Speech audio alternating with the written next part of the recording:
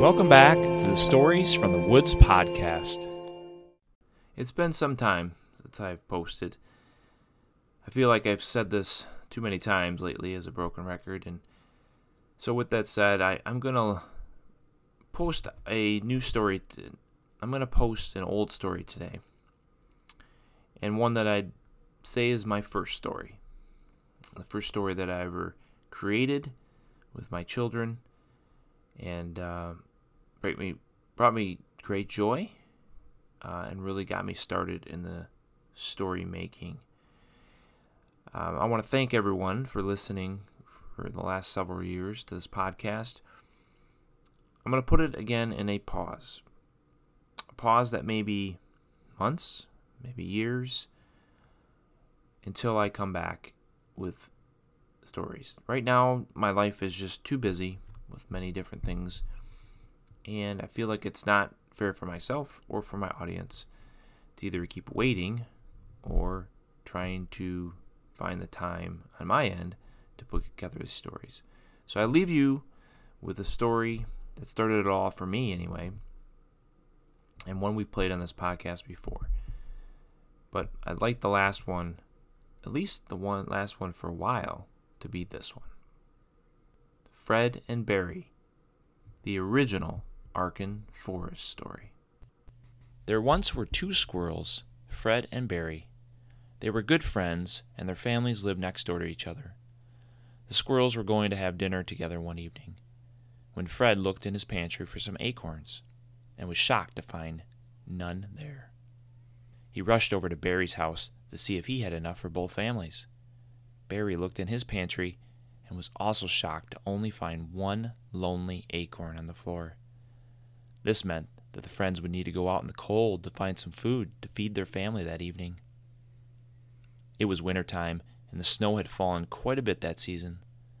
The ground was covered with 3 feet of snow. The squirrels tried to dig through the snow to get to the ground. However, the winds were extremely chilly, which turned the snow into frozen tundra that could barely be chipped with their tiny claws. So they decided to climb up a tree to see if there was any ground left uncovered, or at least covered with a light amount of snow. As they reached the middle branches of an old oak tree, Fred and Barry searched and searched, but could not find any land that was absent of snow. As they were looking, they heard a voice. "Hello! Why are you out here in the cold?" They turned to look and saw a robin nestled in the nest that was built inside a hole in the oak tree. They were surprised to see a bird at all, especially a robin. Fred responded, "We are looking for acorns to feed our families until the snow thaws." "Why did you not fly south for the winter with all the other birds?" "I was too busy enjoying the late warm fall days that I did not pack in time to join the others when they left. So I decided to stay here in the lower peninsula of Michigan instead of taking the risk flying south by myself," said Francis. "I had time to store up quite a bit of food for the winter months here. I have more than I think I will need, so I would be happy to share some with you," Francis said with a smile. Thank you. We are very grateful for your generosity," replied Fred and Barry jointly. Francis handed them both a few handfuls of food. Fred and Barry hugged Francis and ran off to the woods to see if they could find any acorns there. Fred and Barry did not have any success finding any spots to dig for their stored acorns underneath the rows of trees either. However, a deer crossed their path as they were headed out of the forest. Fred greeted the deer. "Hello, good day."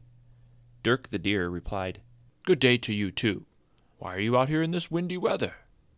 Barry repeated their story of their search for food, and Dirk offered them some of the food he had stored for the winter months. Once again, the squirrels were grateful and hugged and thanked their new friend. They decided it was time to head home. It was getting closer to dinner. As they were running home, they saw a fox walking in the open air. They stopped and asked him why he was alone. Bruce the fox stated, "I'm a-traveling back from my friend's house." Barry noted, "We also are on our way home after a day of searching for food."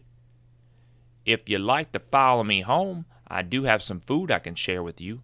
That is, if you are still in need," Bruce responded with concern. Fred and Barry felt blessed. "Yes, we do have some food, but could use a little more to hold us over until the snow could thaw." thank you very much." They continued Bruce's home, sharing stories from the year. Fred and Barry gathered some food and headed home to their family. They were beaming with joy as they walked into their homes. They shared the stories of the generosity of their new friends, Francis, Dirk, and Bruce, over a nice dinner amongst their friends and family. They had enough food to last them until the great thaw came. Fred and Barry were able to dig up many of the acorns they had hidden in the fall to carry them until spring. One day, under the early spring sun, they decided to go out and play chase. They ran up the same oak tree that Francis was living in over the winter months. As they climbed the trunk, they saw her nest and decided to stop by and say hi. Francis did not look happy when they poked their heads into the door of her home. They asked what was wrong. Francis replied, "I have just run out of food from my winter supply. I will not be able to gather any new food until the trees start to bloom." Fred asked if she would be able to peck through any acorns to eat the food inside.